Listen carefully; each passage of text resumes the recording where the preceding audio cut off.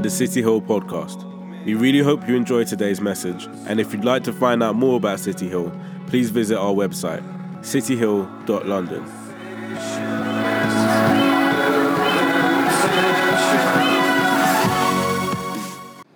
Today we're looking at another nameless person in the Bible that I find unbelievable inspiration. I guess last week was one particular way, and by the end of this week we'll have seen and flipped the entire script. So we're going to be looking at 1 Kings chapter 17. If you've downloaded the City Hill app and used the Bible there, you'll be reading from the same translation as me, which is the English Standard Version. Now Elijah said to Ahab, "As the Lord, the God of Israel lives, before whom I stand, there shall be neither dew nor rain these years, except by my word." And the word of the Lord came to him, "Depart from here, turn eastward, and hide yourself by the brook of Cherith, which is east of the Jordan. You shall drink from the brook, and I have commanded the ravens to feed you there." So he went and did according to the word of the Lord. He went and lived by the brook of Cherith, that is east of the Jordan, and the ravens brought him bread and meat in the morning, and bread and meat in the evening, and he drank from the brook. And after a while, the brook dried up because there was no more rain in the land. Now, I find this story really interesting because as we kind of flow through it, we're going to see there's kind of like these transitional periods in just this one story. Forget all the stories in Elijah's life. Just in this small window of this one story about a drought, he has these transitions. You and I, often what happens is we trust God with something and God delivers us, he provides for us, and he nurtures us, and he looks after us. But when that provision we've come to rely on starts to dry up, when the way that he used to engage with us and heal us and help us and comfort us and give us peace and refuge dries up, we seem to question God entirely. So often I think we get a mentality where we are more associated and more attached to the provision rather than the provider. And the problem with that mentality is God never does one thing to sustain and leaves it there, and we all just move on with our lives off that one thing. Never. You'll never find anywhere in the Bible where one person just goes, is in one lane, and is just sustained through their whole life through this one-dimensional provision from God. Never. Because what happens is, you and I are creatures of habit, and we end up clinging to that and becoming comforted by that more than we are with the provider of it. And what happens is, with Elijah, is the brook dries up. The brook dries up. But Elijah is this guy, he's so switched on, he is so kind of close to God, that he just does two-pack changes. He just switches it up and he just goes with what God is going to do next. He's not stuck in that mode. If it were me looking at this story, and if it was me being alive, hey bro, you all right? If it had been me and the brook dried up, in that moment, straight away, I would have a lot of questions. I would have a lot of problems. I would have a lot of situations. I would be going I would just be standing next to the brook freaking out that it's all dried up. I would be freaking out that everything my life rests upon, and Jody knows this because the amount of times over the last year where I have freaked out over things, and Jody's just like, it's cool, God will just do things another way, but I'm like twitching. So when I read this story, I'm not just thinking you know what, okay, cool, God's going to do another thing. That's how you and I read this, because when we hold the story and the text in our hands, we're holding it cheaply. We're like, oh, it's the Bible, God's going to do something.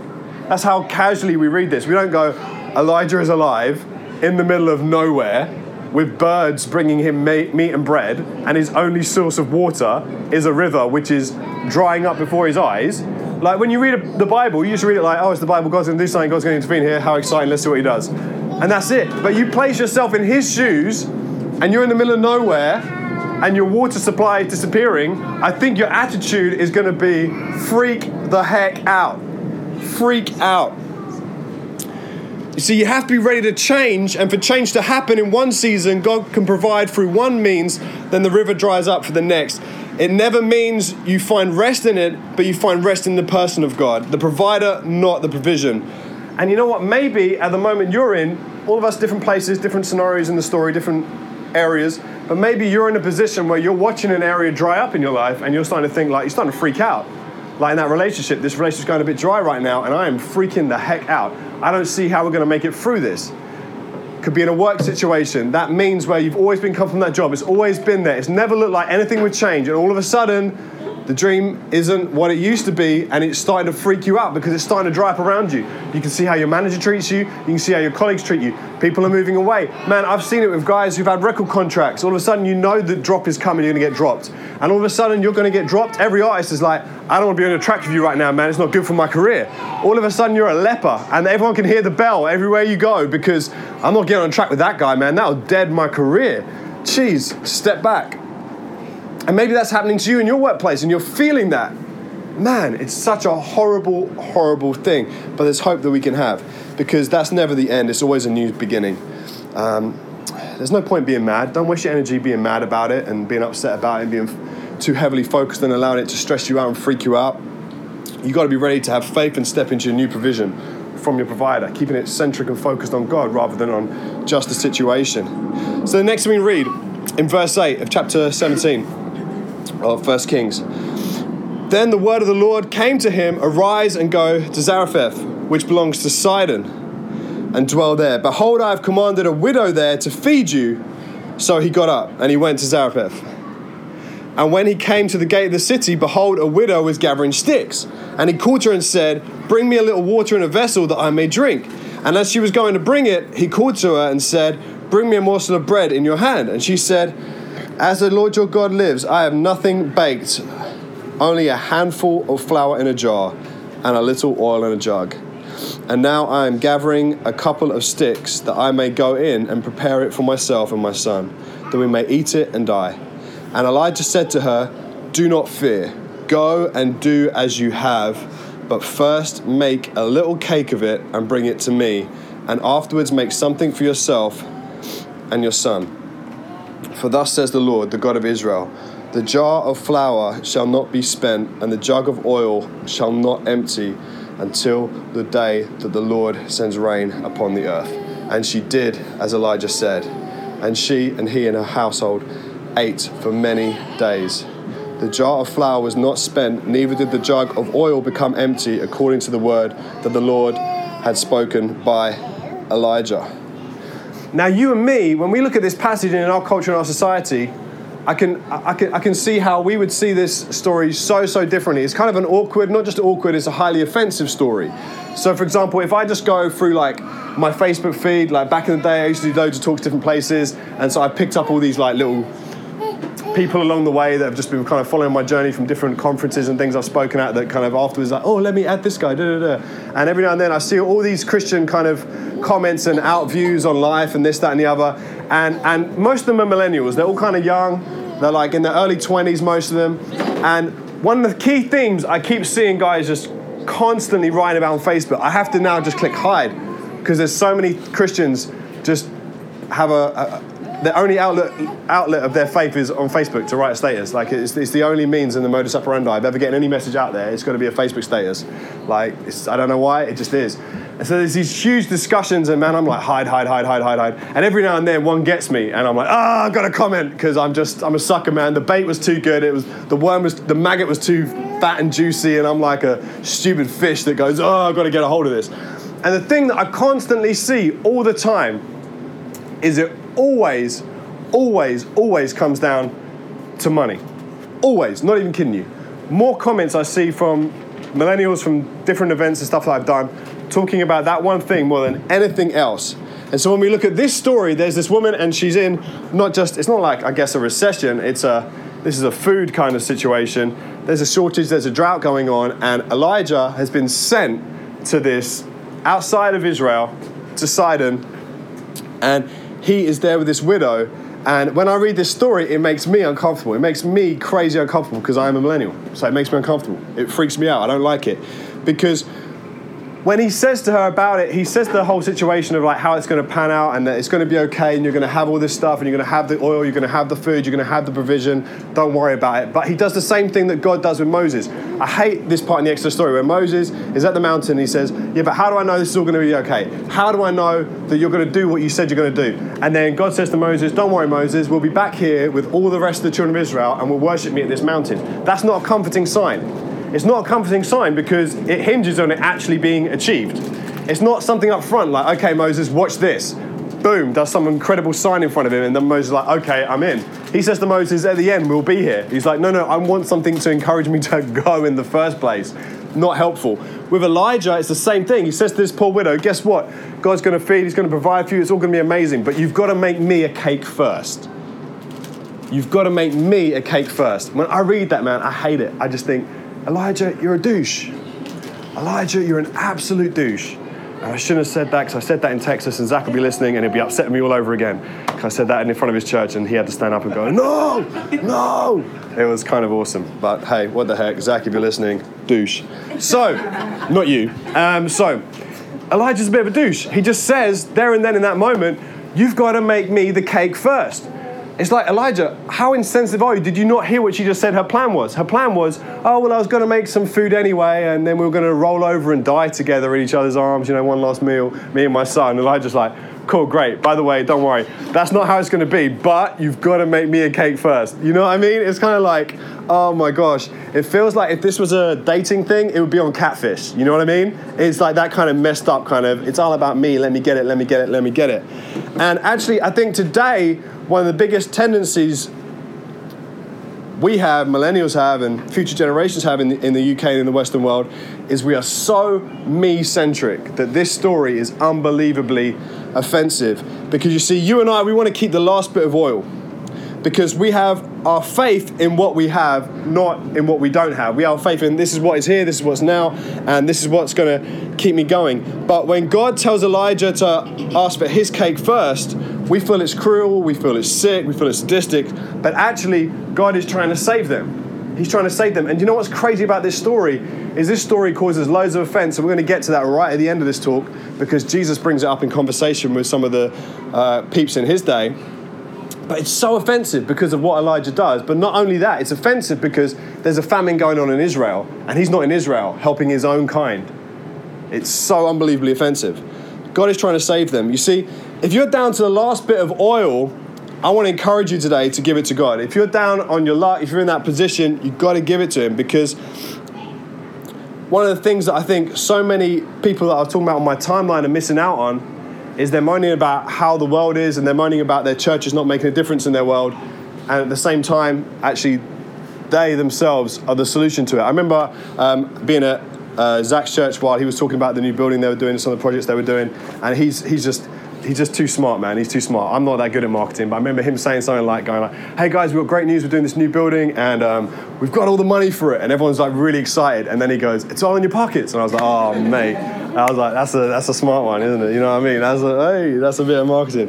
But he does that again and again. He gets them, and everyone's like, gassed. And he's like, you got it. And they're like, oh. It's like, yeah, man, it's so jokes. But that's literally what happens in this scenario. God is literally saying to this widow, don't worry, we've got all the food you're ever going to need throughout the whole drought, and you've already got it. But you're going to have to trust me. You're going to have to take a step of faith.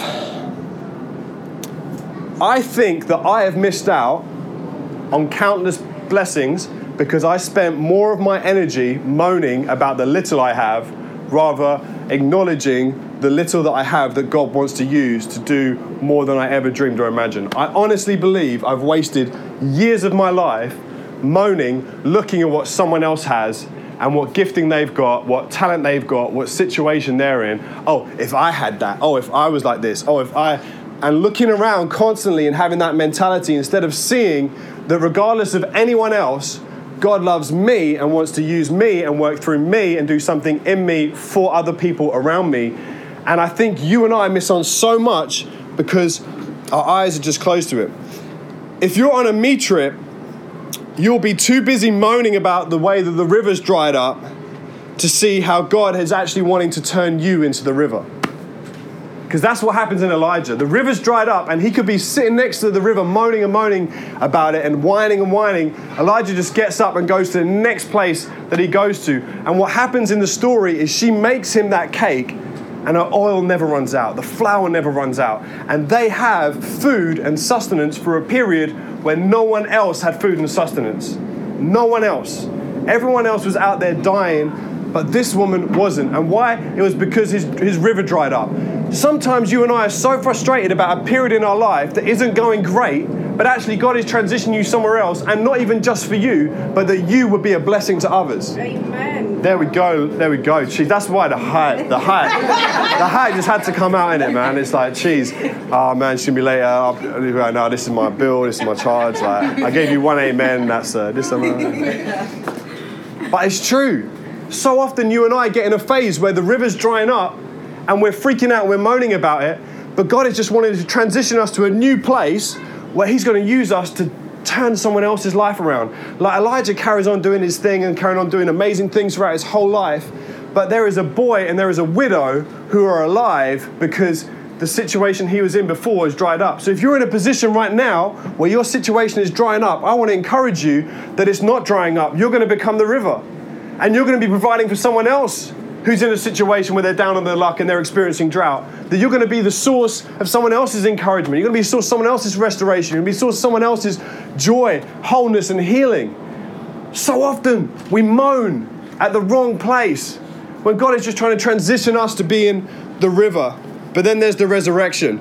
After this, the son of the woman, the mistress of the house, became ill, and his illness was so severe there was no breath left in him. And she said to Elijah, "Why have you come against me, O man of God? You've come to bring my sin to remembrance and cause the death of my son." He said to her, "Give me your son." He went up into his room, he laid him down, and he laid him on his own bed, and he cried out before the Lord, "Oh Lord, have you brought calamity even upon the widow with whom I stay, by killing her son?" And then he stretched himself upon the child, and 3 times he cried out to the Lord, "Oh my Lord, my God, let this child have life. Come into him again." And the Lord listened to the voice of Elijah, and the life of the child came into him again, and he was revived. And Elijah took the child and brought him down from the upper chamber in the house and delivered him to his mother. And Elijah said, "See, your son lives." And the woman said to Elijah, "Now I know that you're a man of God, that the word of the Lord is in your mouth and is truth." People are going to know that the word of the Lord is in you because you're going to become the stream. You're going to become the river that's dried up somewhere else. That you're going to be the source of restoration in their world, where they're not just going to see one good thing, they're going to see multiple good things, because you're going to position yourself as someone who steps out in faith and trusts what the Lord is telling you to do. Man, like I look at Elijah and I think, like, how many times in my life have I spent too much energy moaning about my situation rather than stepping out and transitioning into a new situation where I can be the source of blessing in someone else's life, where someone else can experience that newness and that wonderful experience. You see, in this story, we see multiple changes, multiple problems just arising and arising. First, we've got a drought, then we've got a river drying up, then the widow has nothing, and then the son dies. And in all of these things, Elijah is just being used to pivot and to be a new source of blessing for everyone around them. And then Jesus talks about this story. At the start of Jesus' ministry, he rocks up at his hometown and he does what he always does. He turns up at the synagogue like a good Jewish boy. He gets the scroll out and he starts to read. And the passage he reads from is Isaiah. It says, "The Spirit of the Lord is upon me because he has anointed me to proclaim the good news to the poor. He has sent me to proclaim liberty to the captives and recovery of sight to the blind, and to set those who are oppressed, to proclaim the favorable year of the Lord's favor." And he rolled up the scroll, gave it back to the attendants, that is the Hebrew phrase for mic drop, and sat down. And the eyes of all in the synagogue were fixed on him. And he began to say to them, "Today this scripture has been fulfilled in your hearing." And all spoke well of him and marveled at the amazing words, the gracious words that were coming from his mouth. And they said, "Is this not Joseph's son?" And he said to them, "Doubtless you will quote to me the proverb, 'Physician, heal yourself. What we have heard you did at Capernaum, do in your hometown as well." And he said, "Truly I say to you, no prophet is acceptable in his hometown. But in truth I tell you, there were many widows in Israel in the days of Elijah, when the heavens were shut up for 3 years and 6 months, no rain, and a great famine came over all the land. Elijah was sent to none of them, but only to Zarephath in the land of Sidon, to the woman who was a widow. And there were many lepers in Israel in the time of the prophet Elisha, but none of them was cleansed, but only Naaman the Syrian." When they heard these things in the synagogue, all were filled with anger and wrath, and they rose up, they drove him out of the town and brought him to the brow of the hill on which the town was built, so that they could throw him off a cliff. But passing through their midst, he went away. You see how quickly it is for healing to turn to hatred. It says in the passage, they were all there like, "Come on, do your thing. Do your thing. Do what you're doing in Capernaum. We want to see some of that over here." And then he kind of reminds them and says, well, do you remember, like, it was about faith, because actually it's not to do with just like, they had this insular view that was all about ethnicity, that the blessing flowed in the genetics, the blessing was all in through Abraham's seed, it was down that line. And Jesus just takes this one story. Last week we looked at the hero being an Egyptian saving the Israelites through Pharaoh's daughter. This week, when we look at this nameless hero, we don't know her name, she's a widow in Zarephath from Sidon. It's flipped the script. It's God reminding the children of Israel that actually this is much bigger than you. This is much bigger than us. And that actually it's not just about being the recipient of God's grace, but being the giver of God's grace. And that actually, as soon as he starts to mention the idea that people that are not like them are going to be blessed, they're no longer seeking their blessing, their healing, and their solution to their answer. They're ready to kill him. They're ready to kill him. You know what's funny? I feel like today there are so many people who are filled with such hatred in their hearts that they cannot bear the idea of someone else doing well. And when they see someone else doing well, they're angry at God. Look at them, God. Look at how blessed they are, and look at the misery that I'm stuck in. And then we wonder why we're not inheriting the blessing. Because the widow, her attitude when Elijah pressed her wasn't like, oh, well, other people are better off. She trusted God, and she went and she made a cake for him that she couldn't afford to make. A cake that would mean her and her son would die sooner.